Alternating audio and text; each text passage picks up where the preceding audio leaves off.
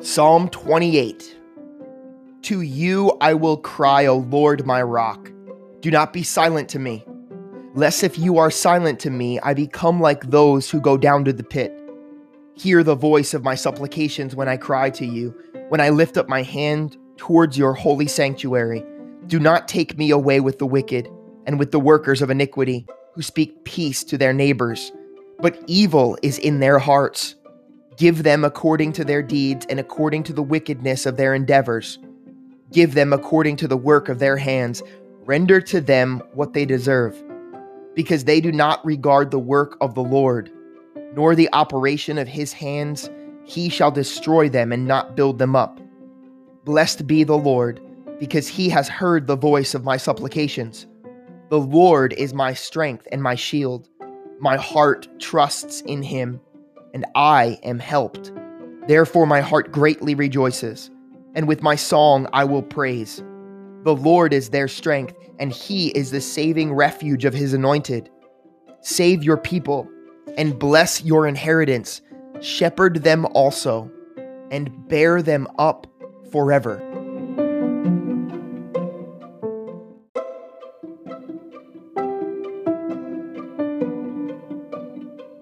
Hebrews chapter 7 and 8. For this Melchizedek, king of Salem, priest of the Most High God, who met Abraham returning from the slaughter of the kings and blessed him, to whom also Abraham gave a 10th part of all, first being translated King of Righteousness, and then also King of Salem, meaning King of Peace, without father, without mother, without genealogy, having neither beginning of days nor end of life, but made like the Son of God, remains a priest continually. Now consider how great this man was, to whom even the patriarch Abraham gave a 10th of the spoils.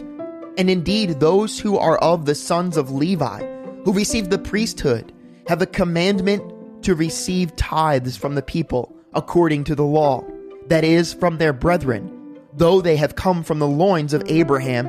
But he whose genealogy is not derived from them received tithes from Abraham, and blessed him who had the promises. Now beyond all contradiction, the lesser is blessed by the better.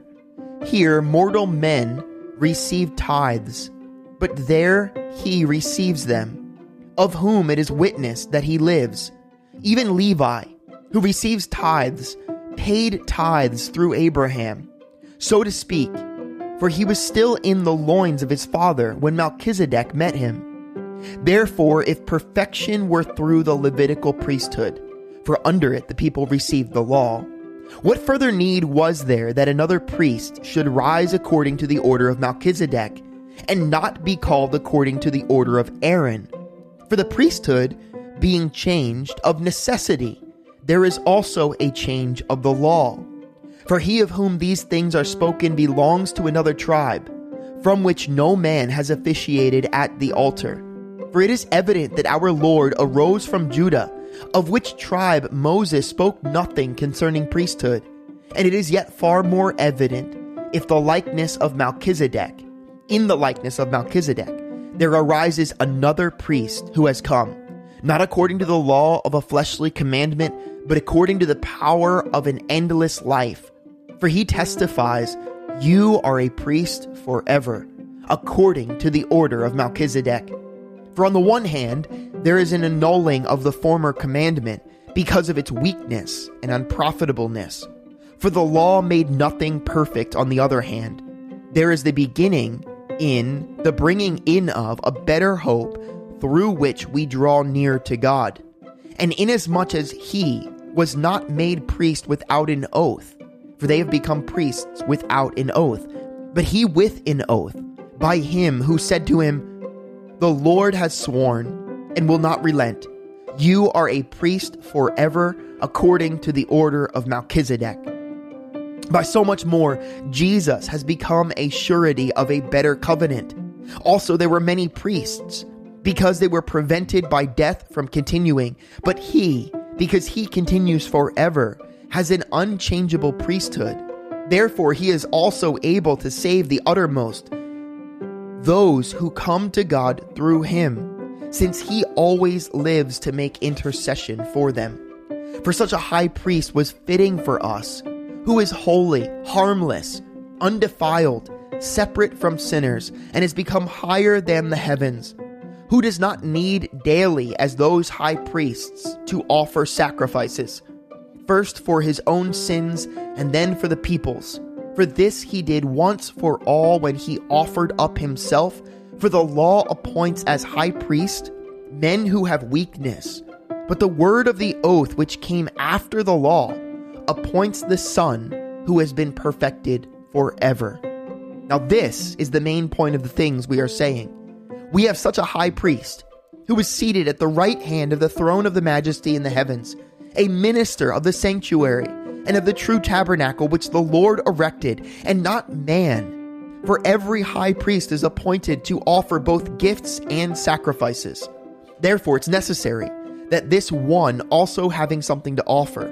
For if he were on earth, he would not be a priest, since there are priests who offer the gifts according to the law, who serve the copy and shadow of the heavenly things, as Moses was divinely instructed when he was about to make the tabernacle. For he said, "See that you make all things according to the pattern shown to you on the mountain." But now he has obtained a more excellent ministry, inasmuch as he also is mediator of a better covenant, which was established on better promises. For if that first covenant had been faultless, then no place would have been sought for a second.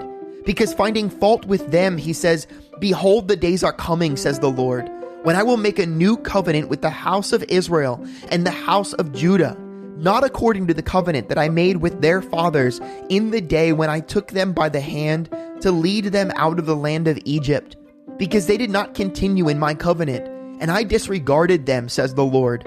For this is the covenant that I will make with the house of Israel after those days, says the Lord. I will put my laws in their mind and write them on their hearts, and I will be their God, and they shall be my people. None of them shall teach his neighbor, and none his brother, saying, Know the Lord, for all shall know me, from the least of them to the greatest of them. For I will be merciful to their unrighteousness, and their sins and their lawless deeds I will remember no more. In that he says, a new covenant, he has made the first obsolete.